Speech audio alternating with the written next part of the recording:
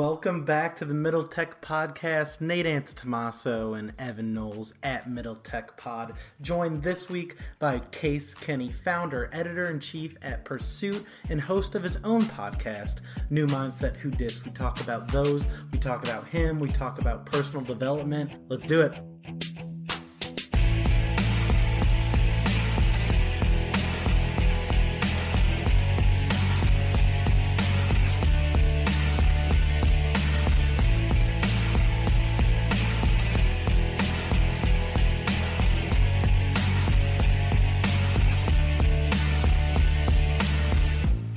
All right, welcome back to the Middle Tech Podcast. Nate Antetomaso and Evan Knowles here, and we are super excited to be joined today by the founder and editor-in-chief of Pursuit and the host of the New Mindset Who Dis podcast, Case Kenny. How you doing, man? Good. Right on, guys. Thanks for having me. I appreciate it. Thank you for joining us. We appreciate it. Now, you are up here in Chicago as well, correct? Sure am. Have you been here your whole life? No, so I've been here for the past 8 years. I was born here, raised in Virginia, but went to school up in Midwest and then kind of just resettled here. But I've been here for a while now. Okay, awesome. Yeah, I was kind of talking before we started the podcast. We really were focusing on Kentucky just because Evan and I have the roots here. But I think kind of the entrepreneurship space and the technology space in the Midwest and just anywhere besides the coast is really kind of undervalued as a whole. And I think you're an awesome player up here in the Chicago space. So I'm really looking forward to just diving into your background and what you're doing up here. Yeah, no, for sure. I appreciate it. Yeah, I think there's a lot of cool stuff going on in the Midwest that doesn't, myself included, humbly so, but I think there's a lot of cool players in Chicago and the Midwest. It's just, it's kind of an undervalued tech hub. So yeah, no, I appreciate it, guys. For sure. So let's just jump in. We'll do a little bit of background first on you before we jump into what you're doing now. So you said you were born in Chicago, grew up in Virginia. Did you have any kind of young examples of entrepreneurship, a little lemonade stand or anything like that? No, I always say that I was not that dude at all. Like I wasn't one of those born and bred, knew I was going to be an entrepreneur kind of guy. Probably the opposite. You know, I come from a family, brother's a doctor, mom was a lawyer, dad's a consultant, like pretty strict career paths, all things considered. So I was never that guy who, wanted to necessarily start his own thing. But I think looking back, I could see kind of my tendency to do that. And anytime I experienced something that I thought was cool, I just really wanted to dive all in and experience it myself. So I think I saw that there, but I always, kind of had the expectation that I would, work a traditional career path because a traditional career path, provides structure and financial security and elevation and all those kind of things. So definitely, becoming an entrepreneur was an acquired thing for me, an acquired perspective. But yeah, I was never slanging lemonade on the side of the road or anything like that. Yeah, that's awesome. Do you think that led you to your decision at Notre Dame? The feeling of you want to go into a more traditional job. What led you to Notre Dame? Because it's definitely one of those universities that is well known for that. Yeah, for sure. Notre Dame's a pretty special place. My dad went to Notre Dame. I've got cousins, uncles. My grandfather went there. It's funny. My grandfather was actually Angelo Bertelli's roommate in the 40s. Who Angelo Bertelli was the first Heisman Trophy winner. So I have a long family history there, which definitely led me to say, hey, you should probably at least look at Notre Dame. But Notre Dame's a special place from a community perspective, and that kind of spoke to me. But I went in there being pre-med and came out studying Chinese. So I don't know what happened. I think there was a paperwork mix-up or something. But, Notre Dame was great, though. That's awesome. Let's talk a little bit about that major, the Chinese and Middle East studies as well, correct? Yeah. Yeah, so how did that happen? And how did you, translate that into your career path? Yeah. How did it happen? Well, like I said, I went in for pre-med and didn't like it, was pretty challenged by it, to be honest. I always tell people, humbly so, people assume that I'm really intelligent, and I'm not going to correct anyone. But I'll tell you guys on the DL that I don't think I'm particularly intelligent. And I think when I went in there freshman year and was taking, orgo and things like that, I was getting my ass handed to me. So I was like, first of all, this is really challenging. Second of all, is this something that I'm really passionate about? Is this something that I really want to see myself doing? And, the idea to become a doctor was just, a doctor is cool. My brother went to Harvard and all this stuff, and he became a doctor. He's a cardiologist. I was like, is this really my idea or not? And I was like, it's really not my idea. Let me settle into something that I actually enjoy the process of, not just what I assume the end result would be. And I had always been really good at languages. Like in high school, I took 5 years of Latin, like the most advanced level I could. And I was just really, really good at it. It was just freaking weird. And I could pick up Spanish and Italian, like simple languages really well. So I was like, well, I may as well lean into languages, but I want to pick something that I can see a future with. So I was like, let me pick 2 languages in this in the 2000s, in this economy, in this global economy. What would be the most useful? I was like, well, Chinese for some international business element, and then maybe Arabic from a Middle Eastern perspective from a government or relations perspective. So I did both. It was like a double major. Mm-hmm. And I was really good at it. I actually picked up Hindi and Urdu along the way as well, because they're very related to Arabic. So I did that for 4 years. It was intense, it was every single day. I ended up living in Shanghai for a little bit.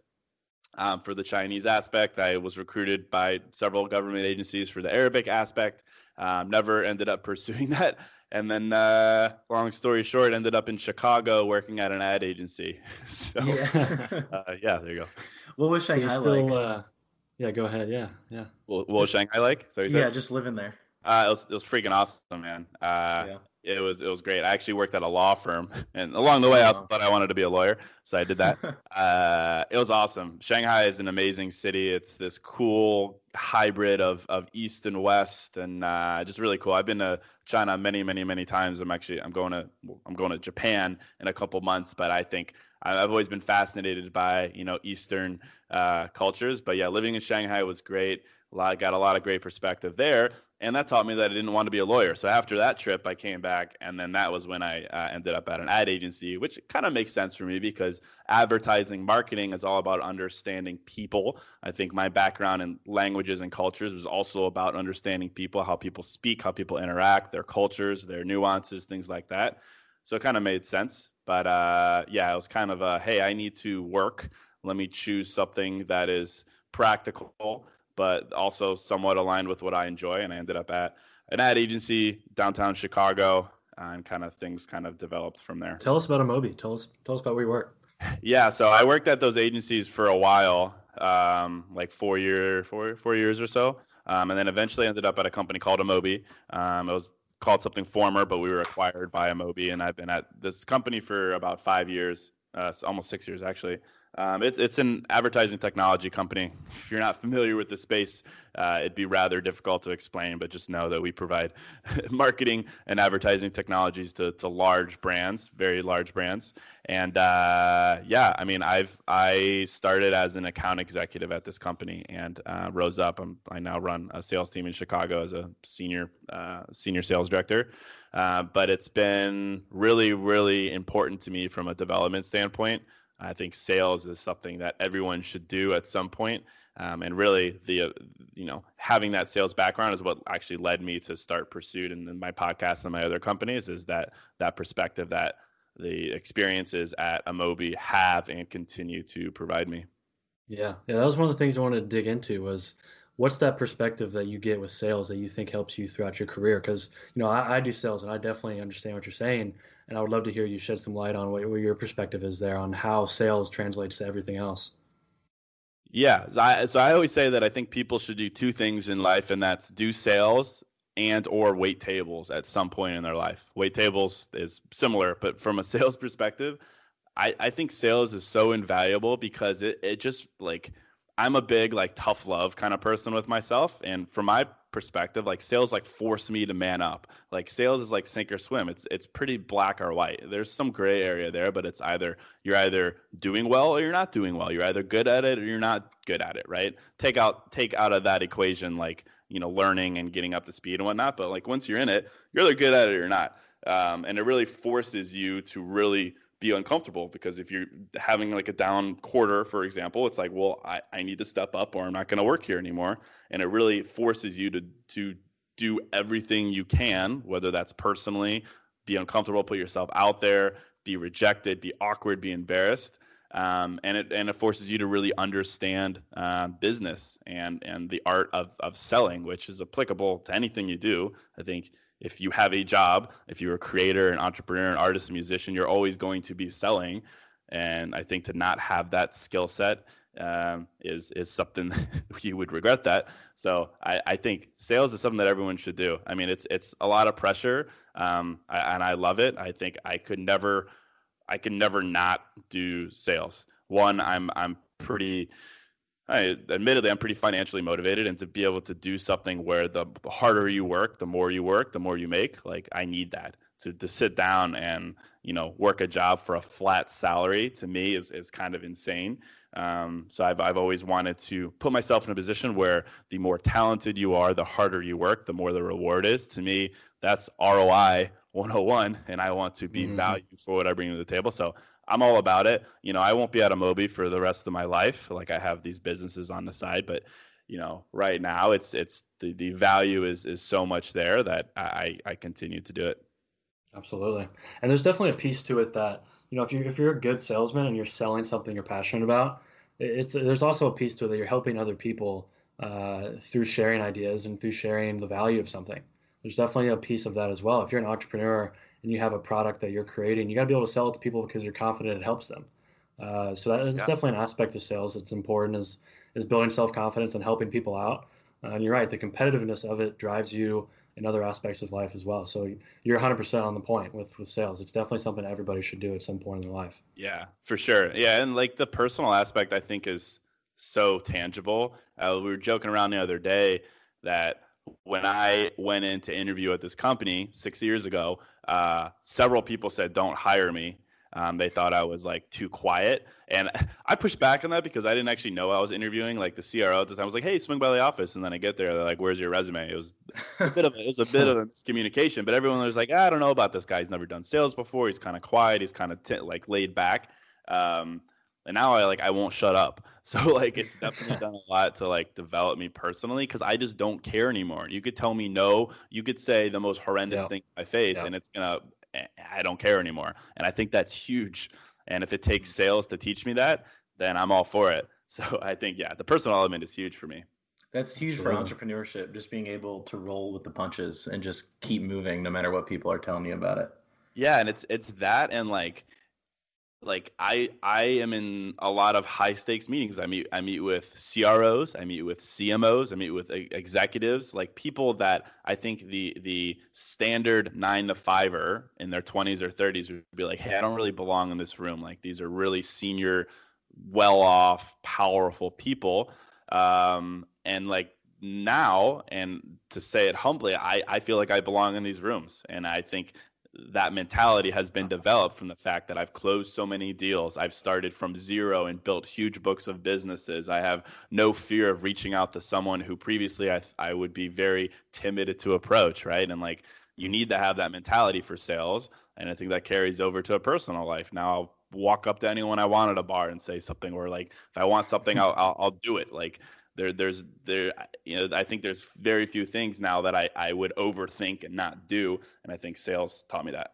So I want to kind of move into Pursuit and then these businesses that you've started while you're doing this sales job. What kind of made you want to start growing an audience and start journeying into entrepreneurship while you were at the marketing companies and while you're building this book of business and this network?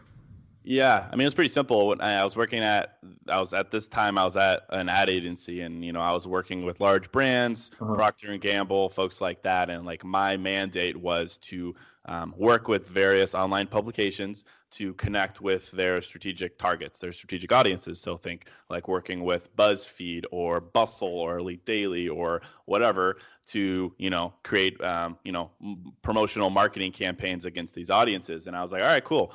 And then I would go to these publications that they wanted to align with. And I was like, man, I am your target audience, but I hate this content. Like this, it's so flat. It's uninspired. It's superficial. Like if you're trying to engage with me and you think this is the type of content that does it, like we've got a real problem.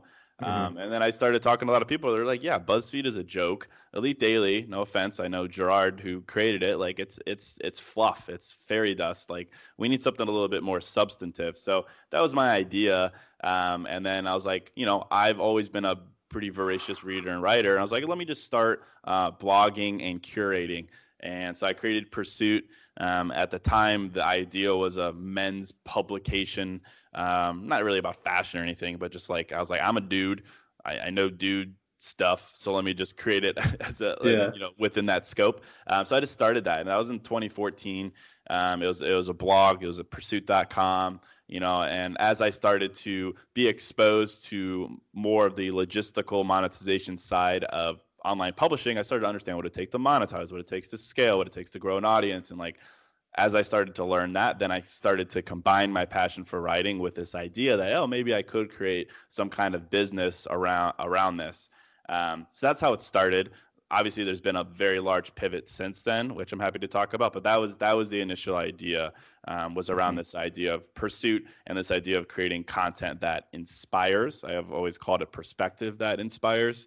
And the idea was to create content that was always derivative of experiences. The problem that I saw with Elite Daily, for example, was these people, creating self-help content, but they never referenced the things in their life that made them realize this. And to me, that was always a problem, because I think millennials, Gen Z are pretty cynical people. Like, we want to understand why you're saying this, not just spitting out rhetoric. We want to know what the experiences were in your life that led you here. So that was kind of the foundation of the content. But so that was in 2014, and obviously we're in 2019 now. So a lot has happened since then, but that was kind of the genesis of everything. Yeah, I think one of the important things you said there was that you did this for yourself. In the originally, you realized there was a gap because you were the gap. You realized you weren't getting the type of content you wanted. I think that's important when you're starting something, whether it's a podcast or a blog or even a company. You're creating it because there's a problem that you have or something that you notice is missing, not what you just notice is missing in the market. Because if you relate to it, you're going to be more passionate about it, and you're going to grow it because you want to serve yourself in a way. I think that was one of the 100%. Important things that I noticed in that. Yeah, it's always been about me, man. It's always been about me. I definitely did it because I was interested in it. And then the perspective from working at an ad agency was starting to make me think, oh, that's a cool concept. You can create something that means something to you and maybe turn it into a business. Like, that's cool stuff. So that's definitely how it started. Yeah. So in the 5 years since you kind of started it as a blog, it's now transitioned to an email. It's more than just dude stuff. What did you see in the market to kind of expand it and make it what it is now? Yeah. Well, long story short, I ended up meeting some guys along the way. Yeah. A couple business partners. They've eventually became business partners. These are guys who are very successful, offered a lot of great perspective. But I toiled away with the online pub for a long time. Really honestly tried to make it work. If you know anything about online publishing, it's really tough nowadays to do it. There's been massive layoffs across traditionally very successful online companies. Companies are folding. Yeah.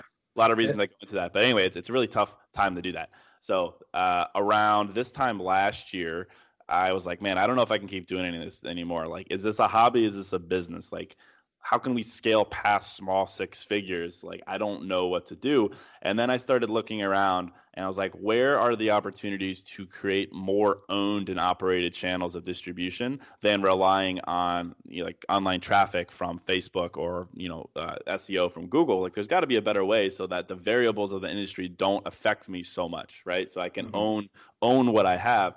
And then I started looking around. Like, I met Sam Parr, who runs The Hustle, which is a daily email. I met Alex Lieberman, who runs The Morning Brew, which is a daily email.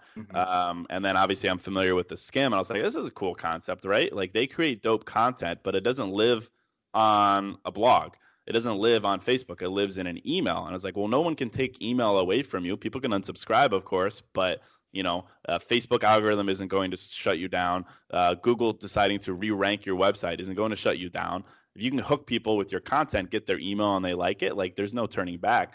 So then I took a look at what we had been doing and looked at our email list, and I was like, wow, our email list is really engaged. Like it was a small email list. I was like, people really seem to like the small emails that we would send out. So basically I just did a quick pivot. I was like, all right, from here on out, no more content on Pursuit.com. All the content's going to live in the email. And that was in like December of 2017.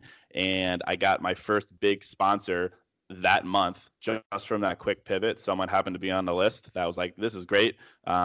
We'd love to sponsor you, give you 10 grand. And then it kind of just exploded from there. The email list blew up. I've toiled and experimented and, grown a lot of experience over how to grow an email list. And that's where we are now, owning, a large email list, working with sponsors. Like monetization is like hockey stick right now compared to what we used to do. That's the basic pivot. We basically pivoted to email only.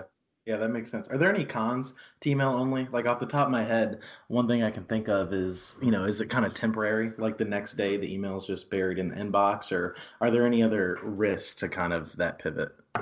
What you said is true, but again, you got to consider that the way that we monetize right now, it's not the only way, is we work with brands. So when we hit send on an email, you're getting 40, 50,000 people reading it within a very short amount of time. So I can go to an advertiser and say, hey, if you're promoting something, I can do this for you in a very short amount of time. Whereas previously it's like, all right, we're going to flight this out. We're going to try to push traffic here and here. And it's much more sustained. Like I can give a brand results in a 48-hour period and then move from there. So it's very contained. And I tend to like that. There's, a lot of the emails, then you can host them online and continue to push content there. But I really don't see any cons to email. People are like, oh, email's dead. Like no one uses email anymore. I really disagree with that. I think email is as alive as it ever could be. People are moving away from Facebook. People are on Instagram. But like I see email as like your home address. And if you're willing to give someone your home address, you're like letting them into your life. And I think it's an extremely personal way to communicate. Anyone can respond to the email and it goes to me and my team and we always respond back. You read an article on Forbes and you want to get in touch with the author, it's tough to do. Sometimes there's no contact info. Sometimes you got to go to Twitter and hope they respond. And even then from Twitter, you got to take it to email if you really want to talk. Like it's easy. It's just two-way street of communication. It's very personal. So I love it. And the biggest thing I've always said is you're not building on rented land. Like I grew our Facebook page to like 80,000 followers and I toiled over that for years. And then Facebook basically took it all away. You post there, no one sees it. It's like no one can take email from you. Yes, there are certain nuances with deliverability and inbox placement and things like that. But largely speaking, if you can get people to care about it and they enjoy it, like they're going to continue to read it every day because they expect it in their inbox at 10 a.m. Central. And they love it. So yeah, I'm kind of obsessed with email. Talk about how you grew the list. Where are you acquiring the people that are signing up for this and subscribing? Yeah, so it's a mix of organic and really strategic paid promotion. So organically, it's easy to grow. Like people forward the email for one. We have an ambassador program that we're working on to make it better. But when we first launched it, it just exploded. People want to share that. I have 150,000 followers on Instagram. I've got my personal account. It's easy to grow a couple hundred a day there just by encouraging people to subscribe. And then from there, it's basically paid promotion. We run a lot of Instagram ads really strategically, and it really works. Like our paid CPA, our acquisition cost per subscriber is really low, and that's because I think we know our audience really well and what resonates with them, and we can run ads that target them, and then they sign up, and then they see what it's all about, and then they enjoy it. So it's a mix of that. It's also a mix of playing nice with the other large emails. Like I said, I've known Alex for a while at Morning Brew, and sometimes we'll toss each other promotions just out of reciprocity. Yo, sign up to the Morning Brew. Yo, sign up to Pursuit, and we'll exchange audiences, or we'll pay each other to do it. We'll do a paid placement in their email, and that's worked really, really well to date. Also, Pursuit, we just did a small capital raise. So we've got some growth capital coming in that's going into things like more paid acquisition strategies, more really strategic partnerships. and then just, more spreading the word. And we do a lot of press. We've been an Entrepreneur Inc. and things like that. But it's a combination of all those things for sure. Yeah, I think at the core of all of that, what makes the most difference is just your content. And I've looked at a couple interviews that you've done and everything, and I think you always go back to that. It's, you could target these people, you could get them to sign up, but at the end of the day, if the content isn't good, they're going to leave. And so that kind of is the core of everything. Yeah, the content, it's got to be good. And it's an interesting thing because I don't know any other daily emails that are as large as we are that focus on self-development content. There's a lot of bloggers who send out a weekly email or something that's self-development, but I don't know any like really organized publications that do daily email focused on self-development that's as large as we are, in the six figures as far as subscribers. And it's always been a challenge because the thing with other emails like the Skim or the Brew or the Hustle is they play on this idea of FOMO, right? Because they're all about staying up to date on different news aspects. And people are like, I want to know what's happening on Tuesday and Wednesday and Thursday. They have this inclination to open and read. Whereas in the self-development side, you don't necessarily have that. Like there's no sense of urgency to necessarily consume the content we have. So we really have to find a different way to hook people and make them coming back. And we've experimented with a lot of different formats, a lot of long form, short form, linking, not linking, summaries, not summaries, things like that. So it's definitely a different game for us to be playing. It always comes back down to the content, and self-development content's a lot more subjective. Like we get hate. People are like, this is stupid. Like your opinion's stupid. Whereas for tech news, it's like, oh, well, you're just reporting the news. For news on Wall Street, the news is the news. There's no subjectivity to it. So for us, like it's definitely more of an uphill battle comparatively speaking. But at the same time, this type of content resonates. People feel this on a fundamental level. It's more personal. So I think we have that advantage. So it's you got to weigh the two. You got to be, personally, I write all the content. So I've kind of, again, to my point earlier, of course I care and I want feedback, but I've stopped taking things personally when people don't like what I write. It's definitely been a learning process. Yeah. And that ties back into being a salesperson as well.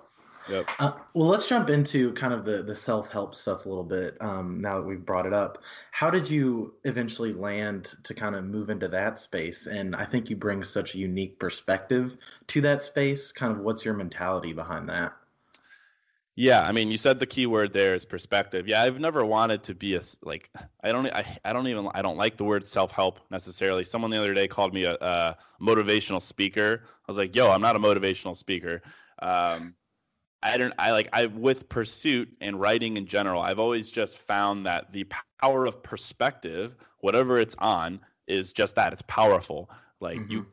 You can read something that you've never heard before and you're like, wow, I had no idea. Like this fundamentally changes the way I look at life or something specifically. And the more I just started writing about different topics, the more I came to realize the power that certain perspectives can have on your mindset. I just started to learn as I developed as a human in my 20s that, the way that you think about things, the way that you see the world around you fundamentally changes the way that you engage with it. So I just kind of became obsessed with this idea that you can train your mindset to help your actions follow. And it kind of just went from there, honestly. I think I look at my own path as a person to going from not very confident, not very sure of myself, not very sure of what I want to do, to pretty much the opposite of that, and realizing that all came about as a result of my mindset. So I write about mindset. You can call that self-development, self-help, whatever you want. Kind of landed in this space, but I'm pretty adamant about, and people come at me all the time when I'm not against, because I think some people do it right, but I don't like the idea of life coaches or self-help gurus. Like I'm really not about that. I don't think anyone has the right answer or could possibly have the right answer. I'm just a dude who's got some perspective, who has grown, and I write about that. I don't write about anything else because I have no right to write about anything else. I write about what I know, and it seems to be helping people, so I lean into that for sure. Yeah, that totally makes sense. So we talked about the pursuit, the email list, and all that kind of stuff. In the past year, I believe you started to translate that into the podcast. Yes. So first off, New Mindset Who Dis, where did that name come from? So that came from, I actually started using that in promotional material for Pursuit. Because again, the idea was, you've seen the cheesy text when someone texts you, your like new phone, who dis? Yeah. The idea was like you can fundamentally change your mindset over a rather short period of time, and you're like a whole new person. So I started doing that for Pursuit because that's really what Pursuit represented. And then people are like, Case, you should start a podcast. And I was like, okay. So I did. But granted, you see that I waited a long time to do it. Like I waited, 4 or 5 years to do it. And that was pretty intentional as well. Like I wanted to wait until I had something to say. I see a lot of people that are young, and I totally respect that. I think it's awesome. I see young people wanting to and writing self-help content. I'm like, that's super cool. Mm-hmm. But you can only write about what you know about. If you're young and you're writing help content about things you don't know about, I really disagree with that, because you should only write about things that have come from your experiences. I think anything else is there's just theory. You're just guessing, and that's not helping anyone. So I wanted to wait until I had more life experiences, until I had really learned more, and then translate that into something more personal, which is the podcast. And now I do that a lot. I have a lot of thoughts and feelings, so I throw them all out there now. Yeah. And your style, I mean, just like the emails, it's very laid back and casual. I assume that's pretty intentional as well.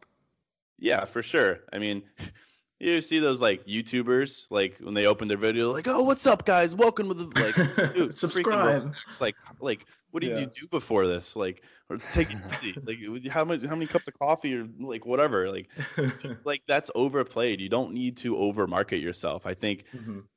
I think it's tough to stand out now, and I think maybe if I did more of that, I could have a larger listenership. But that's not me, so I keep it pretty chill. Seems to resonate, and I'm going to continue doing that for sure. So I think some of that comes from empathy as well, the way that you speak to your audience, understanding how people want to be spoken to. Where'd you pick up that skill? Is it sales? Is it just something you're naturally tended to? Where does that come from? Because that your the way you speak to people speaks to how well you understand them. Yeah. I think sales certainly helped, but I think it's myself. It's, again, the fact that I speak from my experience, and I think I get a ton of messages from people who are expressing frustrations with areas of their life, and I can look back on my life and it was like, yep, I was there. Like I've experienced all those things. So like I can't help but be empathetic because I've literally lived through all of those stages personally. So that easily translates. And for me, again, like I said, I'm intentionally trying to not be like a lot of the people that I see that are hosting podcasts and blogging and writing books that are just so full of themselves and call themselves experts or influencers. Yeah. Like I hate that stuff. I don't. That's not me. Like I'm not an expert. Like I think I'm a fantastic digital marketer. I think I'm a fantastic salesperson. But I wouldn't have the audaciousness to call myself an expert in any realm there, or within self-help as well. So I think just that mindset for me helps translate to a strong sense of empathy, because like I get it. I've been in a lot of people's shoes, and that's how people want to be talked to. People don't want to be talked down to. Like I have a lot of respect for Gary Vee, for example, but lately it's frustrating to listen to his stuff because sometimes it's just so dominating in his sense that you have to listen to him because he can walk into any business and run it. And to me, it's like, I don't think people react well to that anymore. There's too much of that. People want to talk to a chill dude who has powerful things to say, but who relays it in a more humble way. So I'm always trying to find the balance between being a thought leader and being, an empathetic peer, which is a challenge, especially when you're trying to stand out. But for now, I'm happy with the latter because it builds more of a relationship, and that's what I want to do. Yeah, I definitely hear you with the Gary Vee stuff. I definitely listened to him early on and several years ago. And lately, I've stopped kind of listening to him because you're 100% right. He definitely has that tendency to make you feel uncomfortable, which is what he's trying to do. But once you understand his message and you go off and you do what you're supposed to do, his message is not as valuable anymore because you're now comfortable with being uncomfortable. And once you get past that, he's you don't need to listen to him as much. Agreed. Yeah, for sure. So with the podcast, what are your thoughts on kind of the own space of having a podcast versus the email, and then just kind of that industry going forward as well. How do you see your podcast growing in the future? Yeah, podcasting is tough, man. I'm not gonna lie. Like it's really tough because there's no platform like Instagram that allows for organic discovery. Like iTunes pretty much dominates, or it's called Apple Podcasts. Yep. And unless you're on the featured section or unless you're on the top charts, there's really no way for people to find you. And combine that with the fact that everyone and their mother is coming out with a podcast nowadays, it's really freaking tough. Like, yeah, I try to help people all the time grow, and I'm like, they're like, well, how did you do it? And I'm like, well, it's a sucky answer, but I have an advantage in that I can email 163,000 people and tell them about my podcast. Yeah. And that makes it a lot easier.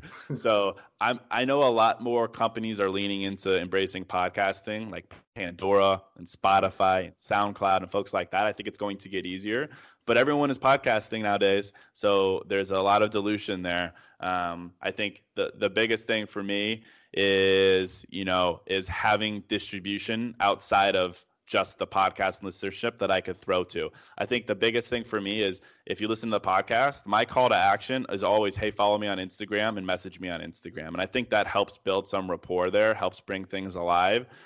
Whereas before, not a lot of people do that. I think the biggest mistake that I see with people that are starting a podcast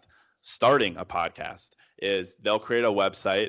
On the website, they'll have, hey, make sure to check out the podcast on iTunes and Spotify and SoundCloud and Stitcher and CastBox and everywhere else. And I'm like, you need to be really specific in where you tell people to listen to you, at least to start, because that's too many options. So for me, for the first months, I was like, hey, Apple Podcasts, iTunes, that's it. Go there, subscribe, rate, and review, that's it. And that really helped because I've got a big base there, and then I can scale away from that. But for now, that's really all you can kind of lean into. But I mean, I think an answer, of course, that I would also give is, content speaks. I mean, if your content's good, people start sharing it. That's just the way the world works. So if you can find a way to stand out, and I used to host another podcast called The Hustle Sold Separately, where we used to interview guests, and it was great, a lot of value. I think traditional format of podcasting is to have a guest on. And I've found that a lot of people do it well, and a lot of people don't do it well. The people who don't do it well don't lean into their own personalities and brand themselves. They let their guests carry the show. And I always saw that as an opportunity to challenge myself. I was like, I could start a podcast and interview people and it'd be easy. But that's not challenging me to come up with content and keep people coming back. So I don't do guests on my show. It's not an ego play or anything like that. I just wanted to challenge myself to be able to, for 20 straight minutes, just talk myself and do that. Eventually, I'll start doing some guests, but I think the reason I mention that is I think you have to be strategic in how you can make yourself stand out. If you're just another show that brings on guests, it's going to. And I'm not saying there's anything wrong with that. I'm just saying you're in the field with millions of other podcasts that do the same thing. How are you going to stand out? And that's the challenge that I think everyone has, but it's also the biggest opportunity. So you combine that with the fact of understanding how distribution works. And I think 2019 is going to be a huge year for podcasting. It's just about understanding where you can position yourself to do well. Mm-hmm. One thing I'm kind of recognizing in the industry is just how niche everything is going. And I think that's beneficial, just like any other content, people are able to find exactly what they want to find. But I mean, that's why we started this podcast, because we were in Kentucky, we were in the Midwest, and we realized that technology and entrepreneurship wasn't getting covered in that specific area. And I think one thing that when people are asking me about why we started this, it's just we found a need and we jumped into it.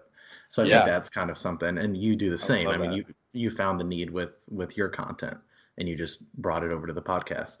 Yep. Yeah, for sure. Niching down is huge. Mm-hmm. Like I know some people who do Chicago sports podcasts in Chicago. I think that's great. Yeah. That's super niche. It's not sports. No, it's more than that. So your idea, I love it. It's niched, it's boiled down, and it's clearly going to resonate within that community. But then you can scale it from there. So I think that's the right mentality for sure.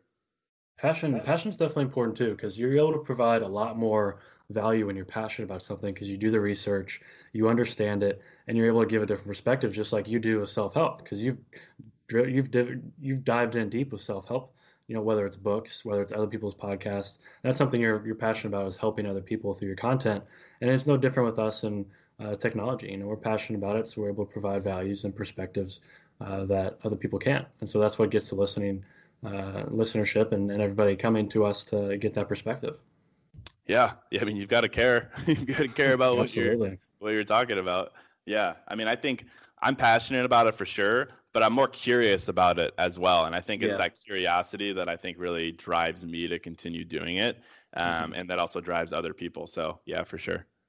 So tough question coming off of that then. If you only had 30 seconds to tell people your best content about self-help and personal development, is probably a better word, personal development. What have you found is the biggest things that people can do, and what are the main messages that you want to get across? I mean, I think it's somewhat simple. I think it's you have to get out of this mentality that you can read yourself or think yourself to improve. Like, I think reading and thinking is fantastic. Obviously, I'm all about that. If you didn't read my email, I'd be out of business. But it serves one purpose, and it's to get you to act. Mm-hmm. Like, you can't become a self-help junkie where you just read all the books, read all the blogs, listen to all the podcasts, and then expect yourself to improve. You have to go out and live it. That's the biggest thing. I'll leave it there because I could go on a tangent, but like, you could you can listen to my podcast and message me and say how great it is, and I freaking love that. But I want you to then go out and live it. Like, go and do that thing that I talk about, or try to apply it in your life. Otherwise, it's worthless. Otherwise, it's all talk. It's all theory. So you have to consume and then act, not just consume. Just consuming yourself, you'll consume yourself in circles. It's not going to do you any good. So I'm all about lean forward type mentality. What I just referred to would be more lean back, passive, and like, that's great. And I think it's amazing to fill your head with perspective, but you have to go out and act on it. Yeah, I think the logistics of the timing of your podcast kind of leans itself into that as well. I mean, we're going on now 40 minutes in this interview, and most of the podcasts I listen to are 40 to an hour plus as well. But it seems like you really try to stick below 30 minutes at the most. And is that kind of to, one, provide a little bit of short form content, but two, get people to not just keep spinning their head in the development space? It's funny you say that. I don't know if you saw Gary Vee released a 6-hour podcast the other day. Yeah. I was like, dude, what planet are you on? But anyway, I think he's interesting because I'm sure he did it for a reason. I'm sure he was like trying to test a theory or something. Yeah. But I mean, I'm a bit of a hypocrite because I don't really listen to a whole lot of podcasts. And I do that for a variety of reasons. I listen to podcasts, but not as many as I think people would expect me to. I do it, one, because I really don't want to regurgitate other people's content. I try to be as original as possible. And two, I'm ADD, man. I can't sit there and listen to a 40, 50-minute podcast. Like, I think 20 minutes is perfect. Like, it's a morning commute. It's a trip to the gym. It's, whatever. It's walking down the street. Like, you can consume that pretty quick. So, yeah. I'm like, if you do business with me, if you know me, like, I am pretty to the point. I'm very impatient. I want to go, go, go. I don't like to talk in circles. So I think for me, it fits my style, and it's a little bit unique. I really don't see a lot of people doing that style necessarily. I definitely see people doing it, but I think 20 minutes is just, honestly, it's the perfect amount of time I found. Yeah. That makes sense. So let's kind of wrap up with a few overarching questions. Being an entrepreneur with the email and with the podcast and everything, are there any major lessons you've learned through entrepreneurship that we maybe haven't covered with some of these other topics?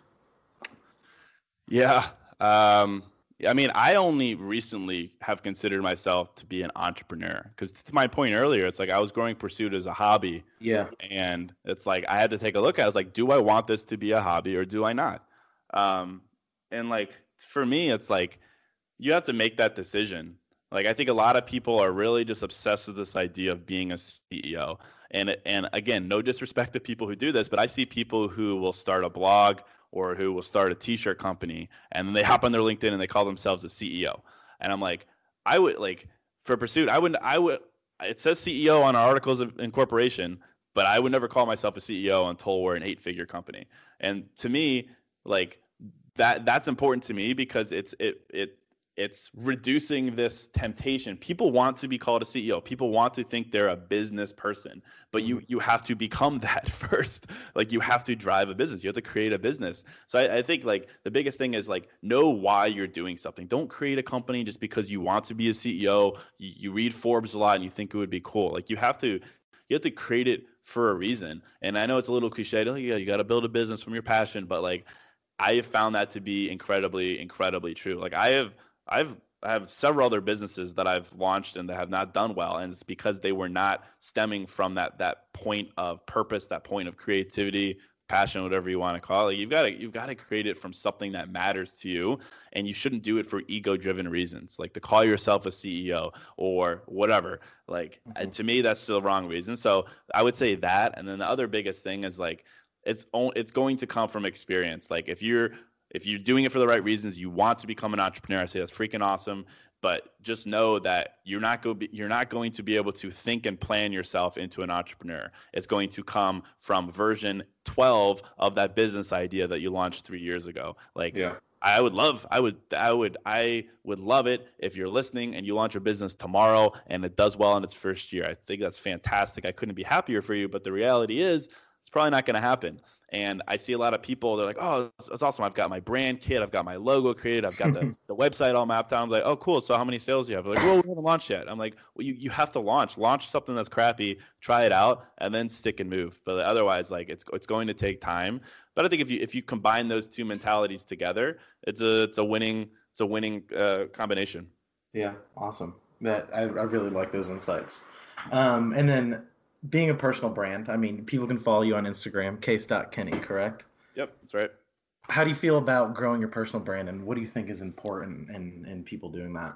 Oh, I'm passionate about this. So I think it's very important. I think in this day and age where it's easier than ever to hide behind a business or some kind of business brand, you have to do it.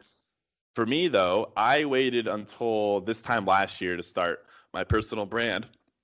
And that was because, again, as I said before, not to sound self-righteous, but I really think you have to have a reason to promote yourself, a reason to give people to believe in you.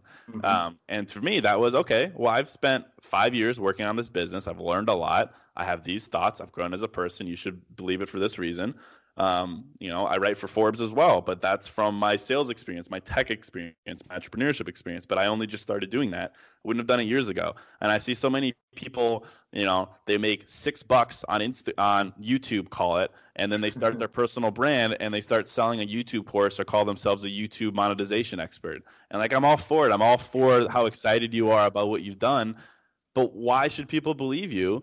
And the thing is, like, when you start doing that, people start sliding their moral compass and they start exaggerating things for their personal brand. I'm just not about that, man. I'm about being freaking legit and real. Like, I stand behind what I stand. Like, when brands reach out, I don't fluff numbers. I tell them what it is. I tell them what the downside of working with us is, and that's the end of the story. Same with my personal brand. Like, when people DM me and they're like, hey, I've got this big problem, I'll message back and be like, hey, I don't know the answer, but here's something that might help. Whereas I think a lot of other people would get a DM like that and they'd be like, here's what you need to do because I am the expert here.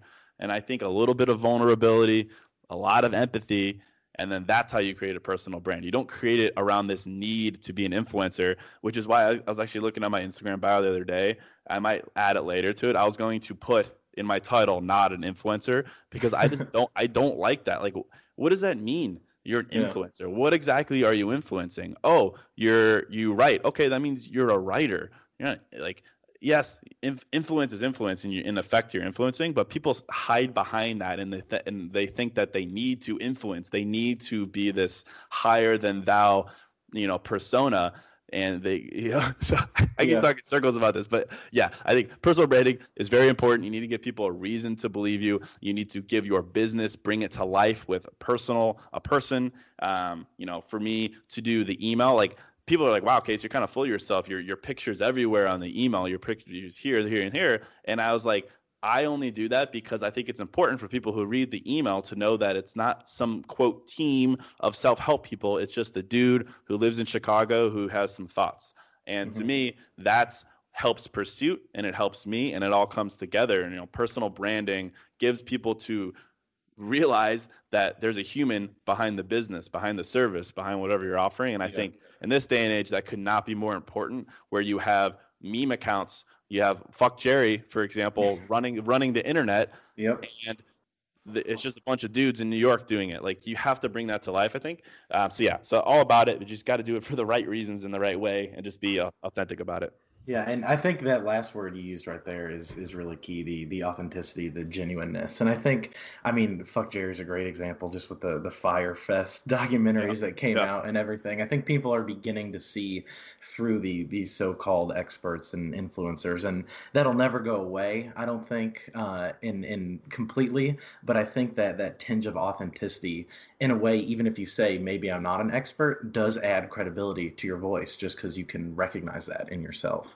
Yeah, it's a weird world. I think we've gotten to the point where saying you're not an expert can honestly do you more favors than 5 years ago than saying you were an expert. Yeah. Because everyone's an expert nowadays. If everyone's an expert, then how do you know who you're supposed to listen to or who you're supposed to work with? Humility plays. Like, I won't say his name. I'm looking at a guy on Instagram right now, and this guy, markets himself as an expert, yada, yada. But I look at all his captions, and I'm like, dude, this guy is like, I'm always 10 steps ahead. Like, dude, you're so full of yourself. Like, what is going on? Like, where is the humility? And I get that plays a little bit, but I'm telling you, and I agree with what you said. I think we're seeing a movement let's call it on Instagram or just in general. People don't believe you anymore. People are skeptical. People are cynical. And that's because everyone's an expert.